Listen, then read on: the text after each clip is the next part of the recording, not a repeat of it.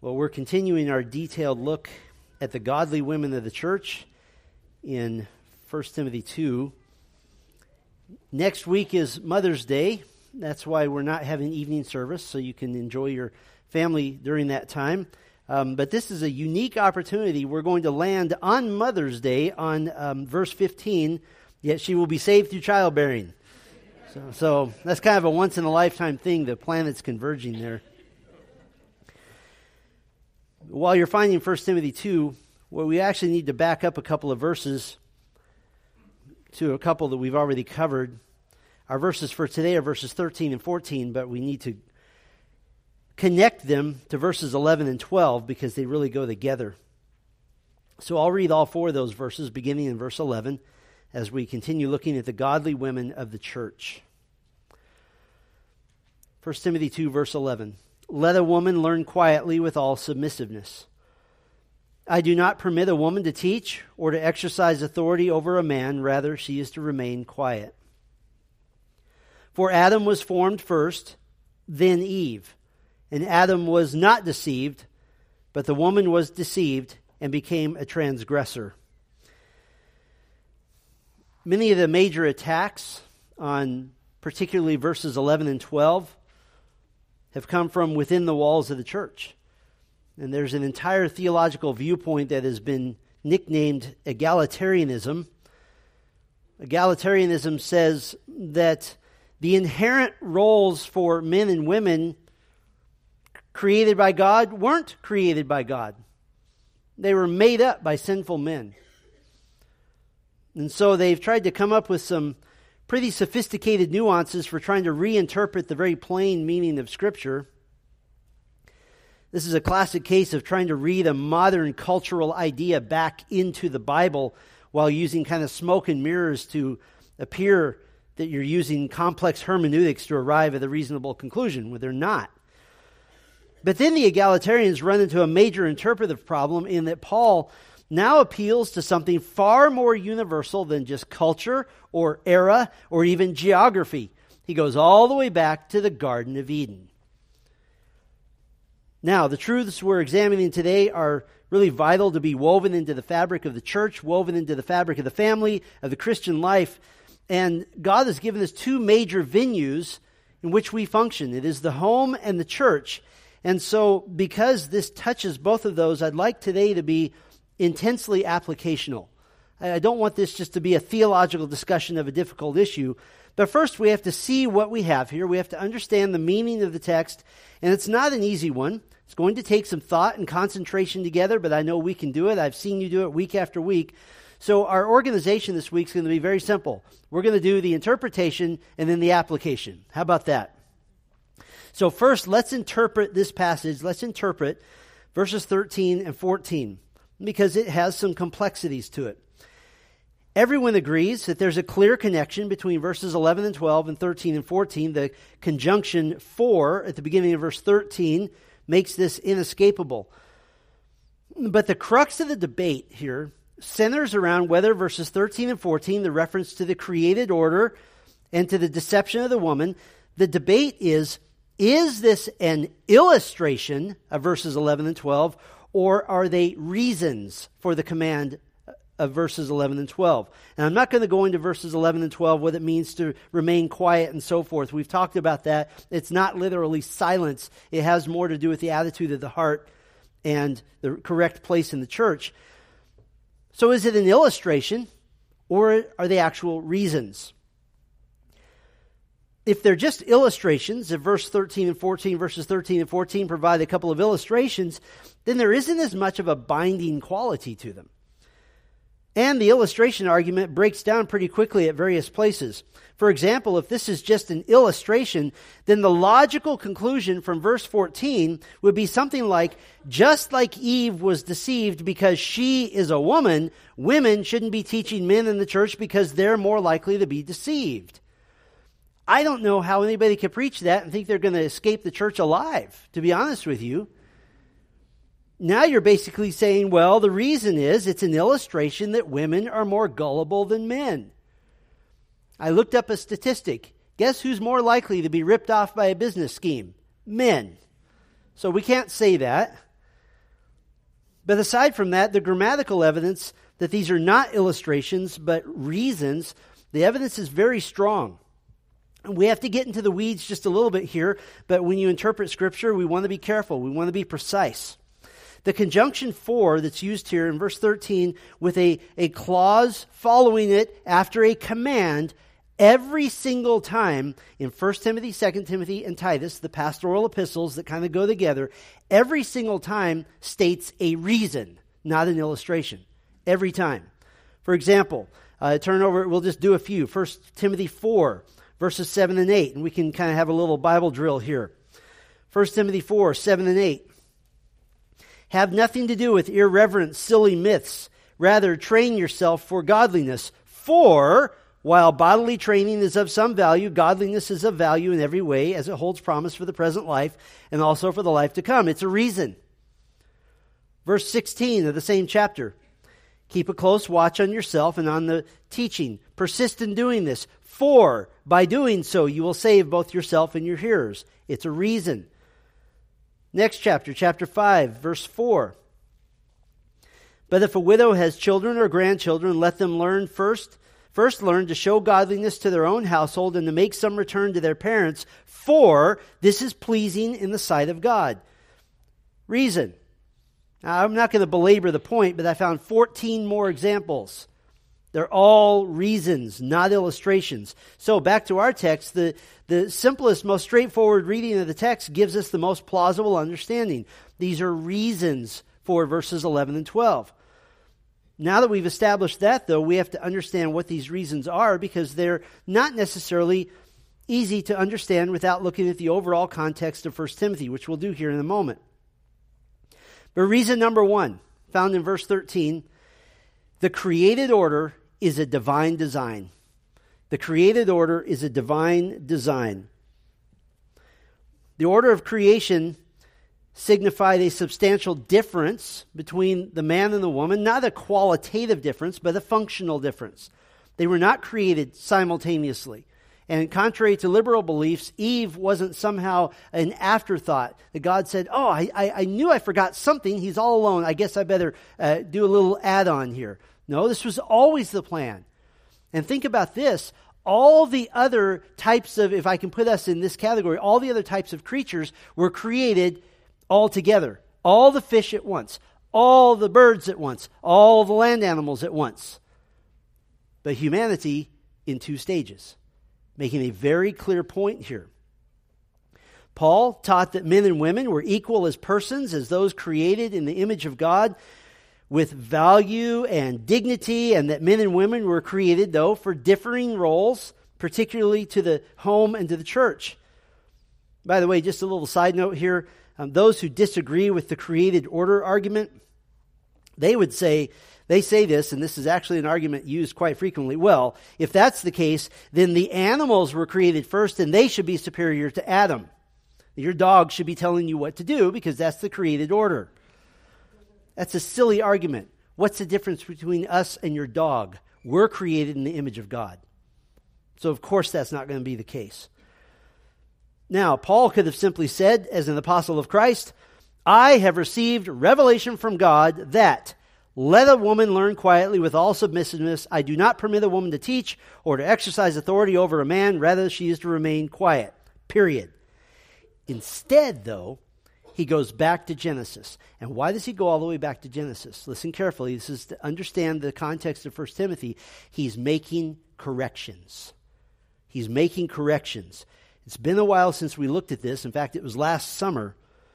But one of the heresies Timothy is dealing with as the apostolic representative of Paul at the church of Ephesus, we see it right at the beginning of the book. Look at 1 Timothy 1, verses 3 and 4.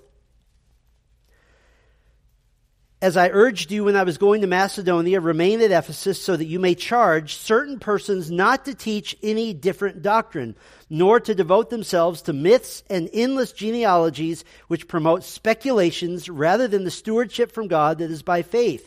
Verse 6, certain persons, by swerving from these, have wandered away into vain discussion, desiring to be teachers of the law, without understanding either what they are saying or the things about which they make confident assertions. What is this? certain teachers in the church were making wild speculations about what? The law of God. That is a technical term for the first 5 books of the Old Testament, Genesis through Deuteronomy. Begins with Genesis. We understand this. This is happening today. Today, wild speculations are made about Genesis, about Adam in particular. There is, I don't know if you're aware of this, there's a wide swath of evangelicalism that believes that either Adam and Eve were not actual historical characters, but more metaphorical representatives of the first people, or believes that if they were real people, they weren't the first people, but rather representatives of mankind's descent into sin. Both of those views are often called the mythological view of Genesis, and it didn't come about until the last century and a half. Why did those views come about? Because it's an attempt to mesh the Bible with the theory of evolution. Because evolution and an Adam and Eve don't fit together. And Paul is correcting these myths, these speculations, rather than the stewardship from God that is by faith. What is that? It is to take the Word of God and say it and explain it. And that's it. Not to speculate about it. Paul is making this correction, and of course, Paul knew Adam to be real. You could read almost the entire chapter of Romans chapter 5, talks about Adam extensively. Jesus talks about Adam. He knew Adam to be real for an even better reason, because Jesus made him. So of course he knew Adam to be real. He knows the exact spot that he took the dust of the earth and formed Adam's head and his arms and his torso. He knows all that. So you might say, well, what's the big deal? What's the seriousness of some in the church at Ephesus not believing the literal account of the creation and of Adam and Eve? Here's the seriousness. Adam and Eve are the foundation of the home designed after God's divine order. They're the foundation of the home. But if Genesis 1 and 2 is mythological, then guess what? Women won't feel constrained or obligated to the divine order of the home and the family because they're listening to teachers who are now defining it out of existence. In Ephesus, the traditional roles of women were being taught as being able to be set aside. The roles of marriage and childbearing in particular. That's why we have in verse 15, she will be saved through childbearing. We'll deal with that next week. Chapter 4, verses 1 through 3. Now the Spirit expressly says that in later times some will depart from the faith by devoting themselves to deceitful spirits and teaching of demons through the insincerity of liars whose consciences are seared, who forbid marriage. Verse 4, for everything created by God is good. In other words, one of the problems with the speculations and the myths being taught as new interpretations of the law of God was that now there's no foundation upon which to build the home. That foundation is gone. By the way, during this exact time in the Roman Empire, across the board, culturally, there was a devaluing and avoidance of pregnancy. The Roman Empire at this time had a huge upswing in abortion. Same thing we're experiencing today. Now remember that Paul has just addressed women in the church who were using their apparel, their clothing in public worship services to show off both their seductive side and their wealth. This was a move of women to show that they're now empowered beyond the traditional family roles, that they're independent, so to speak. And what's the result of these reinterpretations of Genesis 1 and 2? It is a push to reverse the roles based on culture. And so Paul reminds them of the foundation of God's order going all the way back to creation. Now, some say, and this is a viewpoint held today by many, some say that the idea of a wife submitting to her husband in marriage is a twisted idea that's a result of the curse of sin given by God, that the real ideal is egalitarian, that there's no authority structure, there's no hierarchy in the home, and that the authority structure is the result of sin. Well, Paul destroys that line of thinking. How does he do this? A couple of ways.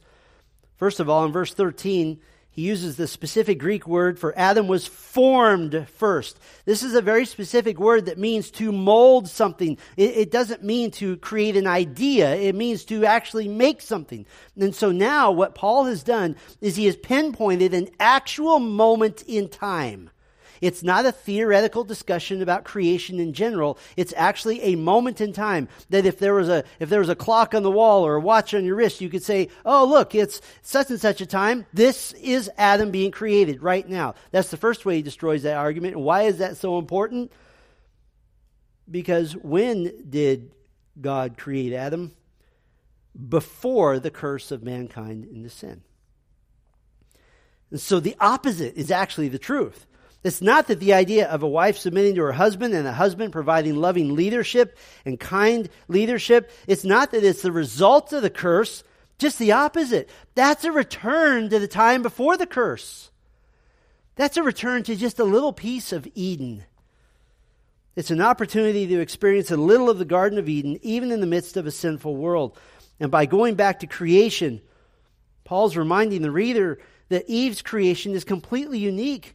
She came from Adam, from his rib. Genesis 2:21 through 23 tells us this, and with a very specific purpose.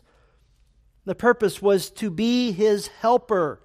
Can you imagine how much confusion there would be today if Adam and Eve had been created at exactly the same time, and then later on God said, but here are the roles for marriage? That would have created confusion. God eliminated that confusion by creating Adam, very clearly the head, and letting some time pass, and then making Eve and using Adam's body from which to make Eve. And now the one man and the one woman were to bind their lives together in a lifetime of one flesh union. So now the question remains, how does Adam's prior creation, the divine order, how does that show that women should not teach men in the church? Well, there's a couple of facts we could consider. First of all, in both verses 13 and 14, Adam is the dominant figure in the topic. And in some way, then, Adam and Eve are parallel to trends with men and women in the Ephesian church. If they're not parallel, then verses 13 and 14 are just dropped in for no reason, and they make no sense. God's creation order in Genesis happens in the Garden of Eden. What was the Garden of Eden? If you asked Adam and Eve, what is the Garden of Eden? They would say, well, I don't know. We just call it home. That's where we live. That's our home. And so it's very specific to the created order for marriage and for the family. And so God intended male authority in the home. That's absolutely clear. Why would he contradict that now in the church? That would make no sense. That would mean that it was possible for a woman pastor to stand up and preach authoritatively and then go home and have to submit to her husband. That would make no sense whatsoever. In fact, the idea of the home and family relationships are vitally connected to the idea of the people of God in relationship with God in Scripture. How are the home and God created or connected here? Well, God uses the home and its relationships to reveal and even describe himself. Did you know that? John 14:2 and 3, in my Father's house are many rooms. If it were not so, would I have told you that I go to prepare a place for you? You notice who the head of the home in heaven is. It is the Father. Ephesians 5:25, husbands, love your wives as Christ loved the church and gave himself up for her. Again, the analogy of the home. Even more closely, the book of Revelation links the home and the church. 3 times the church is called the bride of the Lamb of God, Jesus as the bridegroom.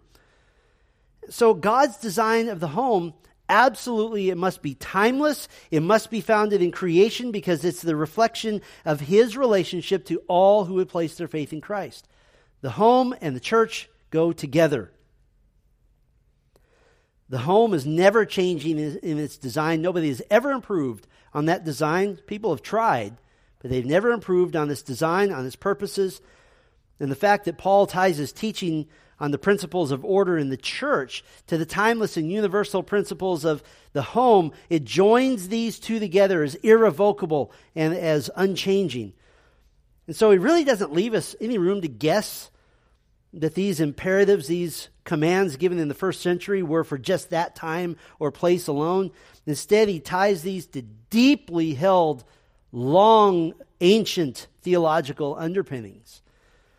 And so if we were to kind of summarize this, Paul's basic argument is that in the church, as in the home, God created men for spiritual leadership and women for the all-important role of helper and support. These roles are not the result of the fall of mankind. They're actually an attempt to go before the fall, to return to Eden.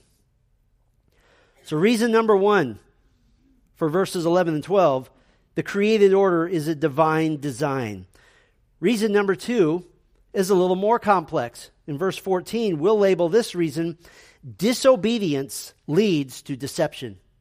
Disobedience leads to deception. Honestly, I could talk about this for hours. We'll try to just keep this honed down. But this is a clear principle, and it's illustrated here. And Adam was not deceived, verse 14, but the woman was deceived and became a transgressor. Now, the historic interpretations of this verse are lengthy, but we could put them into three basic camps. There's a lot of nuances in each of these, but I think these three will accurately represent the majority of views. Here's view number one about verse 14. I've already mentioned this slightly, but it's an important view. The nature of women in general is more open to deception. I did not write that, just so you know. The view is the nature of women in general is more open to deception. That men and women are equal before God, but they're of a different nature, and so they're more open to deception. This doesn't hold water for so many different reasons, but how about this one? If women at their core are more open to deception, then it's not just that they shouldn't teach men, they shouldn't teach anybody. They shouldn't teach other women, they shouldn't teach the children. And yet Paul elsewhere makes certain women are to be involved vitally in the role of teaching. And by the way, this doesn't account for the broad generalization. This broad generalization doesn't account for the fact that for 2,000 years of church history, which gender has dominated faithful attendance in the church? It's always been the women. Every time. So, view number one, the nature of women in general is more open to deception. We'll scrap that one. View number two, Eve was inadequately knowledgeable of God's will. She had inadequate knowledge of God's will. And what's this based on? This is actually even more popular view. The idea is this. Eve was not present when God gave the command to Adam regarding not eating of the tree of the knowledge of good and evil. She was created after that. And so she received her knowledge of God secondhand and therefore was inadequately prepared for this moment of temptation.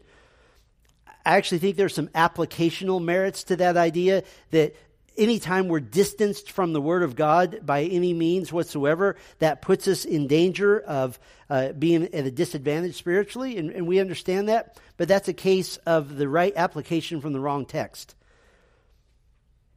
What's wrong with that view? First of all, how many commands did Adam and Eve have to memorize? One. That was it. So I think Adam probably could have passed that on to her.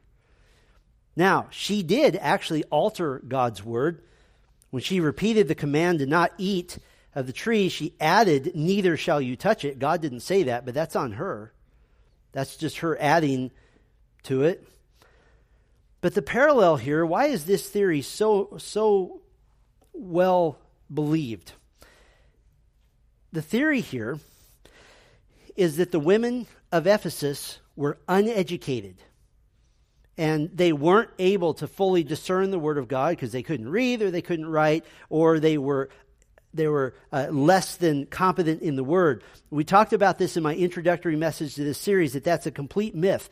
Yes, the women in Ephesus and in the Roman Empire weren't highly educated, but what I proved to you was that means they didn't go to graduate school, basically. But they were still educated. It's just that most education of women didn't happen in a school setting, it happened in homes. But the women had to be educated. They were running their homes. In other words, this view says that since women didn't know the Word of God as well as men, at least in Ephesus, that they're more prone to deception and so they shouldn't teach. And that's now used as an excuse to say that verses 11 and 12 are not for today. Why? Because women are educated today. What's the obvious reason that this doesn't hold water? Who were the false teachers in the Ephesian church? They were men. They were men. Paul even makes an example of two of them. Chapter 1, verse 20, among whom are Hymenaeus and Alexander. And every time he says I charge certain persons not to teach any different doctrine. That is a masculine pronoun. Those are men. So if Paul's going to say anybody ought not to be teaching if they're going to deceive because they're not well versed in the Word of God, he would logically say the men, because they're the ones doing it. So we would scrap view number 2. View number 3, deception happens when roles are exchanged. Deception happens when roles are exchanged. God intended different roles for each, and when a woman steps outside her God-given role, she's in a place of spiritual weakness due to disobedience, and she's prone then to deception. Can I put it this way? Anytime any of us purposefully step outside of God's will, we are prone to deception. And now we have decided that I know better than God's Word. I know better than what He has already declared in His revelation, and now we're being deceived simply because we stepped outside the boundaries God already has given us. What happened in the Garden of Eden? Eve was deceived, taking the forbidden fruit without consulting her husband, Adam. Now, many people have said, man, this verse really slams Eve, and Adam was not deceived. No, that's not slamming Eve. That's slamming Adam. Eve was deceived. Adam sinned on purpose. In fact, greater blame is placed on him. Remember, this wasn't Adam walking around not knowing what was going on. Genesis 3:6, when the woman saw that the tree was good for food, and that it was a delight to the eyes, and that the tree was to be desired to make one wise, she took of its fruit and ate, and she also gave some to her husband who was with her. In fact, God lays at the feet of Adam the responsibility for all sin entering into the world. Romans 5 is very clear about this. Eve took the place of leader, and Adam took the place of follower. And what happened? Deception, sin, and spiritual disaster that we're still feeling today. One of the leading scholars on this issue, Dr. Thomas Schreiner, he wrote, "The appeal to Genesis 3 serves as a reminder of what happens when God's ordained pattern is undermined." So we would take view number 3, that deception happens when roles are exchanged. Because now you're saying, I know better than God, therefore you're proving you have no spiritual discernment. And so in the home, we should be about restoring the pre-fall divine order by making men responsible to lead. And in the church, we should be about the business of restoring the pre-fall order by making men responsible for the spiritual teaching to restore what was lost when Adam and Eve switched roles. You see, when a woman assumes leadership in the home and her husband does not, she's prone to deception. And he is also, by the way. And when women assume leadership over men in the church, now the whole church is prone to deception. There's no such thing as a church run by women with a core of godly, mature members. That doesn't exist. Why is this the case? Because in the midst of rebellious sin, you can't possibly be spiritually discerning, because by definition, you're not what? Walking in the Spirit. So you can't discern anything. Eve took leadership that was not hers to take, and Adam abdicated his leadership by his passivity, by his inaction. That's the interpretation. Now, what are the applications? 2 Timothy 3:16 says, all Scripture is breathed out by God and profitable for teaching, for reproof, for correction, and for training in righteousness. I'd like to spend the rest of our time together on the training in righteousness part. Because just understanding those concepts, I mean, you can walk out of here and go, okay, I have the right interpretation now. I understand this text. Okay, yippee. What do I do with that? I want you to intentionally soak and apply these truths. And so what I'd like to do is kind of do the 3 R's of staying true to God's divine order, God's created order. The 3 R's of staying true to God's created order. The first R, reinforce the church's faithfulness. Reinforce the church's faithfulness. Now, we haven't mentioned him yet, but you recall who the real enemy is behind the reversal of God's created order, the deception of Eve? That enemy was Satan. It's important to keep in mind that Satan initiated that attempted reversal of God's created order because it has, from his perspective, eternal ramifications. He was successful in deceiving Eve, and what's happened? Everybody has died in all of history because of that. Satan hates the gospel. He hates the Christ of the gospel, and he hates all who follow Christ. One of the features of the biblical gospel is that true regeneration, true salvation, radically alters the life of the person who's saved. And so Satan has introduced this role reversal, this jab at God's intended design, because one of the major effects of this role reversal, get this, is that it now neutralizes the effectiveness of the church. It neutralizes the church's ability to show we're different because of what we believe. It's God's design that men are the instruments used by God to lead and shepherd the church. In fact, there's a technical designation, a title in the Bible for someone who is called to lead the Lord's people and to shepherd them spiritually. Moses was given this title.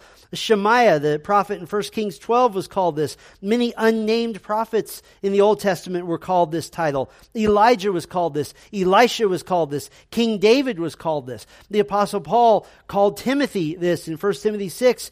And every person who stands to teach the people of God in the church has been called this in 2 Timothy 3. What is that title? It is the man of God. That's the title. All Scripture is breathed out by God and profitable for teaching, for reproof, for correction, for training in righteousness, that the man of God may be complete, equipped for every good work. And yes, 2 Timothy 3:16 gives us our great statement on the inspiration of Scripture, but more, the purpose is to tell the man of God what he is to do, and that is to preach the word. That the man of God teaches the Scripture, he reproves from Scripture, he corrects from the Scripture, and he trains for righteousness from the Scriptures. And the women of the church are the backbone that God has used to support the preached word of God, to do the countless wonderful tasks of teaching one another, teaching the children, caring for the body of Christ in ways that are seen, ways that are unseen. But what happens when the roles are reversed? Well, if the roles are reversed in the home, then in the view of the world, the gospel hasn't made any difference. If roles are reversed in the church now just becomes nothing more than a spiritualized reflection of standards set by whom? By unbelievers. You remember how different Israel was to be? That's why they have a law. Well, the church is to be different. Peter calls us aliens and strangers in a foreign land. If roles are reversed in the home and in the church, then this is a living denial of the authority of Scripture. And we may as well just say aloud, we believe in Jesus, we just don't believe all of his commands. If you're a child, try telling that to your parents. We believe in you, but we just aren't going to obey. And now the gospel has been drained of its power because in the eyes of a watching world, the gospel didn't really make much of a difference. Ladies, if I could encourage you, merely by living a life of contented joy within the borders of God's design, the unbeliever sees and marvels at the fact that you are completely different than the world. And you don't have all the things that the world says should make you happy. You don't have the things like a rebellious, harsh spirit that the world values. You don't have the tearing off of the so-called shackles of the traditional family. You don't have to spend your life fighting for rights and privileges because you know exactly where you belong. I belong in the will of God. And listen, to the lost person who is searching in vain for peace and joy and all these ungodly things, then she sees your peace, your contentment, your joy being lived out that's completely foreign to her. What does this do? It leads to gospel conversations. I heard an account of this just this past week of one woman asking another, you seem so peaceful and joyful. What do you have that I'm not understanding? That's an open door. That's like shooting fish in a barrel, as they say in Texas. Just explain the gospel. But the opposite is true. Every time you step outside God's intended design, you become a willing partner with Satan. Satan hates God with every fiber of his being. He hates the gospel because it's through the gospel that the kingdom of Satan is being slowly decimated over time. Over the years, I've heard from many women feeling like they're somehow inadequate for kingdom work or inadequate for the gospel because they're spending their time and their efforts loving their husbands, raising their children in the admonition of the Lord, or maybe they're feeling like they're never going to do anything great or mighty or impressive for the Lord. Could I encourage you? You have no idea how the collective efforts of women of a local church who are living in a way that's pleasing to Christ, you have no idea what a tidal wave that is of faithfulness. It is noticed. I have heard this firsthand from people who visit our church, and they say, you guys are really into the traditional family. And I always say, no, we're into the biblical family. And it makes a difference. This is a witness to a watching world that the gospel radically changes people. And so the first R, reinforce the church's faithfulness. The second R, we'll call this one, refine the pursuit of godly womanhood. Refine the pursuit of godly womanhood. Now, I want to get as intensely practical as we can here, because at some point, it's time to put away girlish habits and to intentionally grow into a well-honed and effective woman of God. So how do you do that? Let me divide these pursuits into two categories: internal pursuits and external pursuits. Internal pursuits, I'll give you three of them. How you feed your heart and your mind. The first internal pursuit, practice quiet contentment. Practice quiet contentment. Contentment is a discipline. It's achieved over time. It's achieved with practice. It is achieved with desire. Paul said in Philippians 4:11, I have learned in whatever situation I am to be content. It is learned. It is discontentment that will lead to the outbreak of sin in your life, because a discontented believer begins to look to all the idols of the heart that may provide some sort of relief or some sort of fake contentment. So what does it mean? What does this mean to practice quiet contentment? It's all the things we say all the time. It means immersing yourself in the Word of God. I read my chapter for the week. No, I read my chapter for the hour. I read my book for the day. It is immersing yourself in the Word. It's immersing yourself in the gospel. The most content Christians know the gospel the best because they're content in Christ. It means cultivating a truly rich and aggressive prayer life. Maybe a prayer journal will help you. Maybe a set-aside time. Maybe the collection of Puritan prayers, the Valley of Vision. Maybe that will help you. Maybe making lists of people to pray for. Whatever it takes, at some point, it is time to say, I've had enough of playing Christian. I need to be a praying Christian. It means consciously making a huge effort to spiritually rise above disappointments, rise above loss, rise above your own failures, rise above others' failures. And wow, this has a huge impact on those around you, by the way. Your quiet contentment radically helps others. In the very same chapter, Paul says something familiar to us. Philippians 4, verse 4, rejoice in the Lord always. Again, I will say rejoice. And we usually stop right there, but often we forget what the very next verse is. Let your reasonableness be known to everyone. Reasonableness is a word that means being willing to yield, that you give in to whatever happens. Let your reasonableness be known. How do you express that? God is sovereign and I am at peace. That's reasonableness. We call that contentment. There's a second internal pursuit. Immerse yourself in Philippians 4:8. Immerse yourself in Philippians 4:8. Again, we return to this wonderful chapter. Finally, brothers, whatever is true, whatever is honorable, whatever is just, whatever is pure, whatever is lovely, whatever is commendable, if there is any excellence, if there is anything worthy of praise, think about these things. Have you ever eaten something so good that you already know after your second bite, I'm going to eat this 20 more times in my lifetime easily? That's Philippians 4:8. You take one bite of this and you say, this is filet mignon for the soul. Why is this so important? And I won't go through the details. You can do your own word study on these specific things to think about, that which is true, honorable, and just, and so forth. But the main point is that Paul's command to think on these things is an act of the will on your part. In fact, the Greek word given for this command is rooted in the idea of speaking. And so we could reasonably say, finally, brothers, whatever is true, whatever is honorable, just, pure, lovely, commendable, if there's any excellence, if there's anything worthy of praise, tell yourself these things. Tell yourself these things. You tell yourself the truth. Listen, your thoughts will make or break your Christian life. What do thoughts and toddlers have in common? They both have to be bent to your will. And they'll continue to rebel against you. They'll continue to run away. Well, you have to grab a hold of them and control them. I have noticed, by the way, that professing believers who don't work at telling themselves the truth tend to also not tell other people the truth. A lie is a protection of an idol.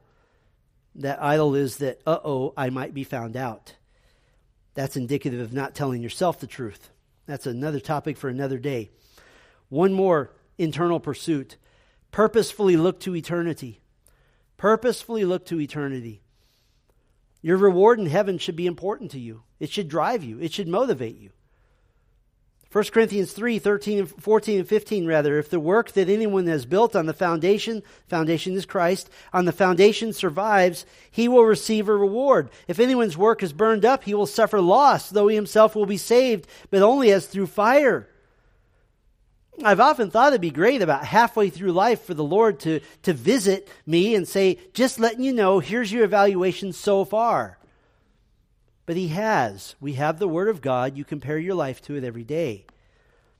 What an antidote against perpetual disappointment and discontentment an eternal perspective is. And it does take practice. But looking continually to what the Bible says about your heavenly future, this gives you a right perspective on everything.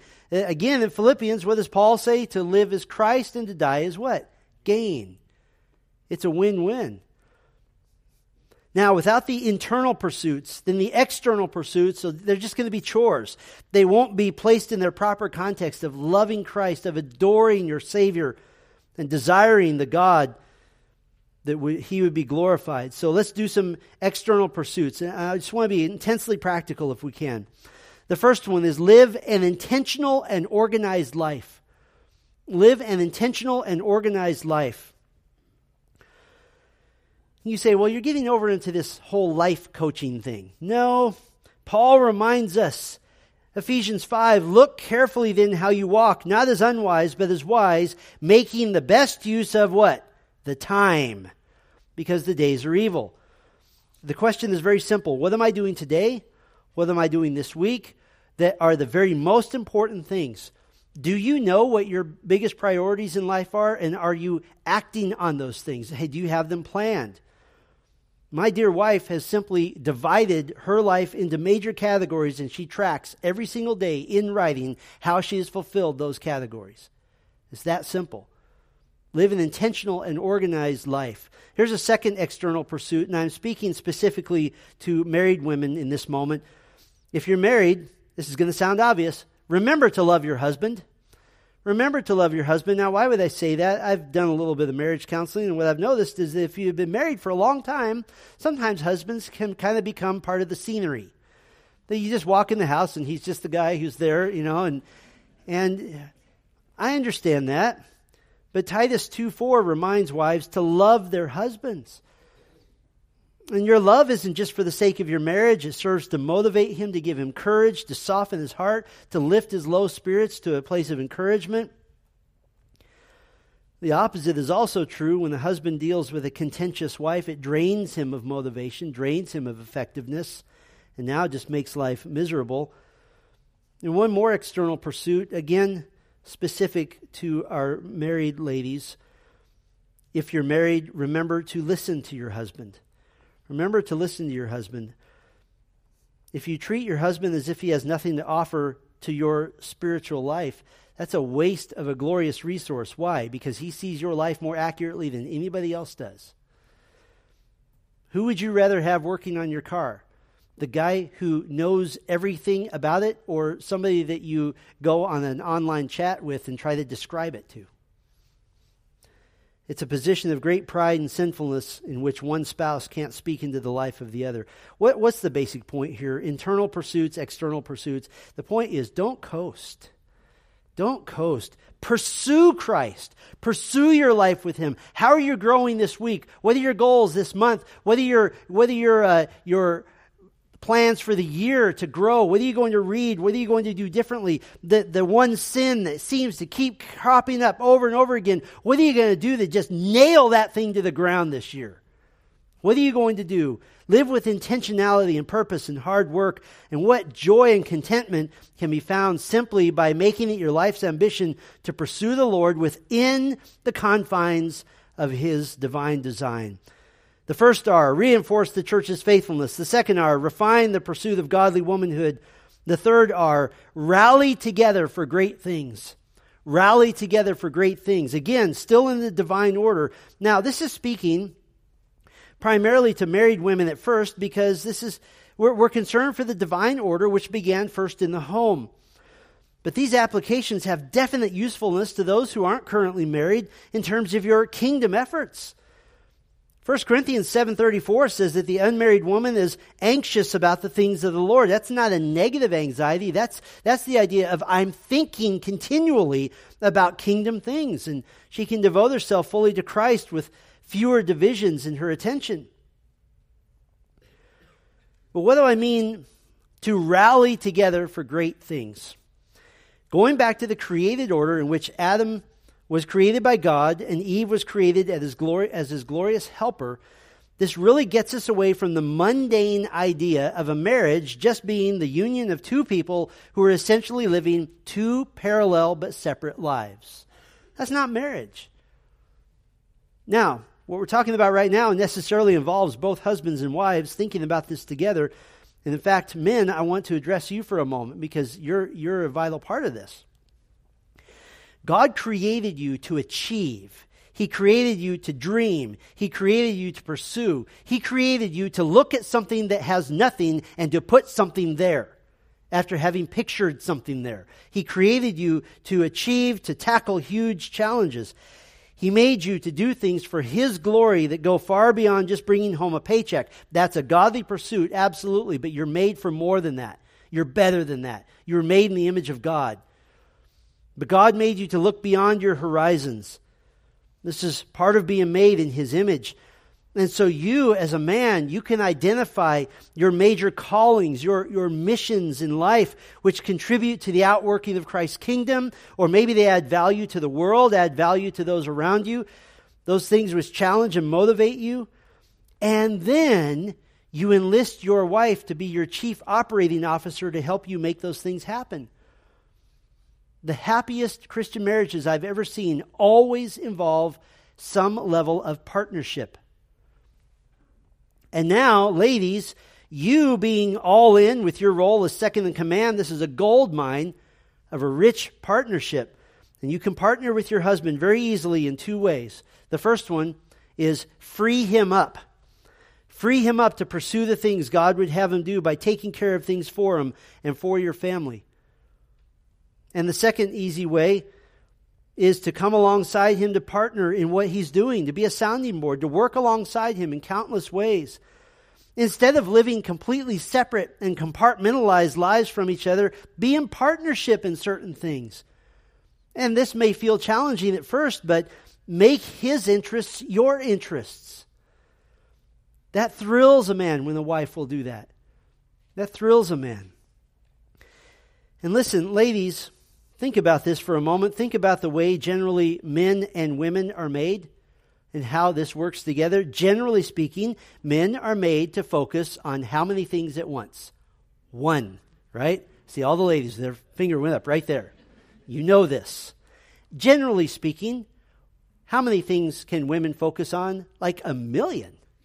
All at once. It's amazing. I have seen women texting, answering an email, and having a meaningful, fully focused conversation all at the same time. How is that possible? I mean, I can't scramble eggs and have a conversation at the same time. My whole family knows if Dad is cooking, don't talk to him. They're trying to focus. But do you see the beauty of that complementary relationship? A man focuses on the one thing that he's supposed to be doing at that moment, and his wife takes care of all the multiple things that are happening around him to do what? To keep him focused. To keep him focused. I lost track of the number of times when I was in seminary that my wife said, "What do you need to do?" And I would tell her, "I need to study for 8 hours." And then she would ask the second question, "What do I need to do to make that happen?" I had that question 1,000 times. Why do you think 1 Timothy 3 gives qualifications of deacons, servants in the church, immediately followed by qualifications of their wives? Because the assumption is you'll work better together. By the way, I want to be sensitive to this. I know that you may be in a stage of life where you're not able to physically do much. You're not able to be as effective as you would like for one reason or another. But can I say this? You can pray for great things, and you can use words to encourage others. Some of the greatest encouragement I receive in the gospel ministry, and many of you as well, are blessed by the prayers and the encouraging words and cards and notes. How precious that is. There was a precious woman in our church who told me on multiple occasions, with her English accent, "I don't feel I do very much." Of course, our beloved Jane Mulligan, and when she went home to be with the Lord, I missed every Sunday her just saying, "Thank you for the word." I missed that. I can still picture where she's sitting. What a treasure you ladies are. And by the way, what about a woman who's not married? What a treasure to the church you are. You bless everybody. Yesterday at Aaron DeVries Memorial, she had never married, and it took hours for the testimonials of how she had blessed so many people around her. What a treasure to the church you are. Reinforce the church's faithfulness. Refine the pursuit of godly womanhood. Rally together for great things. And listen, this truth about God's divine created order, there's a broader general truth also. Listen carefully. Only by walking in God's will and God's commands and God's ways can true happiness and joy be found. Psalm 119, verse 111, "Your testimonies are my heritage forever, for they are the joy of my heart." I have to say this.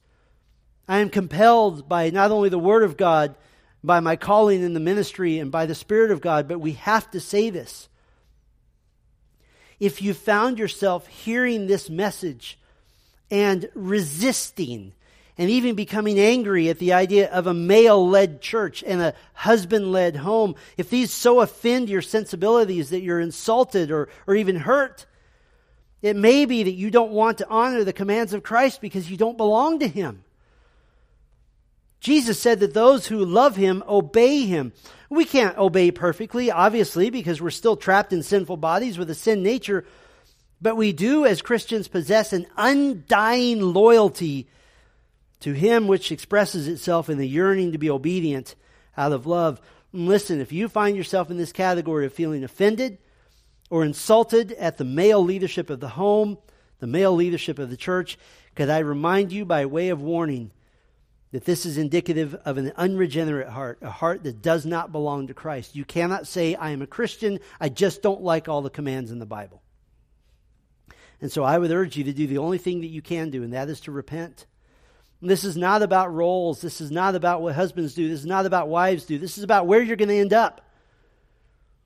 The other stuff will sort itself out once you become a Christian.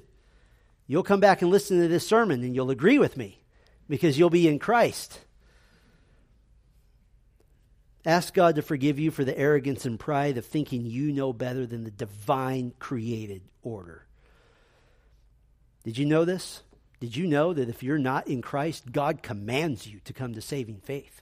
He commands you to come to Christ, to submit to Him in all things and to humble yourself. He doesn't just issue a nice little warm invitation. He gives an imperative, a command.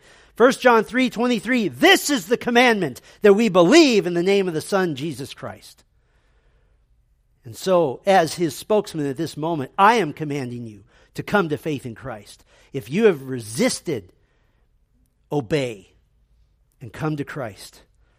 And then God makes a wonderful promise to you. Speaking of family, John 1:12, "But to To all who did receive him, who believed in his name, he gave the right to become children of God, to be part of God's household, to be part of the church, home and church put together. If that's you, if you know in your heart you've been rebelling, right after this service in room 160, straight out that way, you need to come and you need to meet with our counselors and you need to see that Christ is sufficient. I think we have something going on in 160, don't we? Meet outside the stairs. How about that? But you need to come to Christ. Find somebody. Grab one of our members and say, help me come to Christ. Let's pray for a moment. Our Father, this is not ultimately about women and about men. This is about, do we love Christ and do we obey him? Lord, for a man or a woman or a young boy or girl that still believes they know better, I pray that the Spirit of God would come even at this moment to change their heart, to regenerate them, to turn them to the glorious gospel. And then they would find great joy, not just in fulfilling roles, that's just an outworking, but they would find great joy in the Savior himself, the Creator who made us to operate in a certain way that is pleasing to him and brings contentment and joy to us. I pray for any here, any listening online who do not know Christ, may this be the day. May they look back on this day as the day that they came into the kingdom of our dear Savior. And for all who are here, who are still working through some of these issues, I pray that the Word of God would be a gentle reminder and a salve on wounds of even arrogance and pride. Lord, help us to submit to you, to love you. And then, Lord, I do pray for our church. I pray that you would continue to raise up men of God, not only for the benefit of our church, but I pray you would raise up men that we could send out to other local bodies, that we would be a sending church, Lord, that would bless your body in other places as well. We would take this as a great, wonderful favor if you would do this in our midst. Bless us, Lord, as we attempt to obey you. Give us the strength and the power and the joy that the obedience to Christ brings. We pray in his name. Amen.